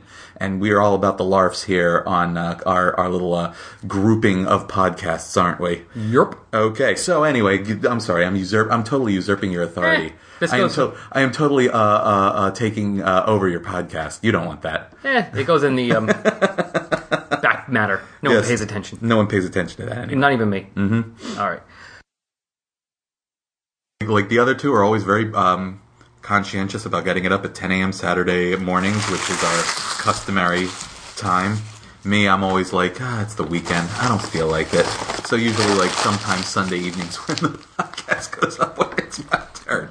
But this week, Jay and I, like, were like, on the line and talking first. And Dion didn't show up until 15 minutes later. So I wanted to bring it in closer to when Dion showed up.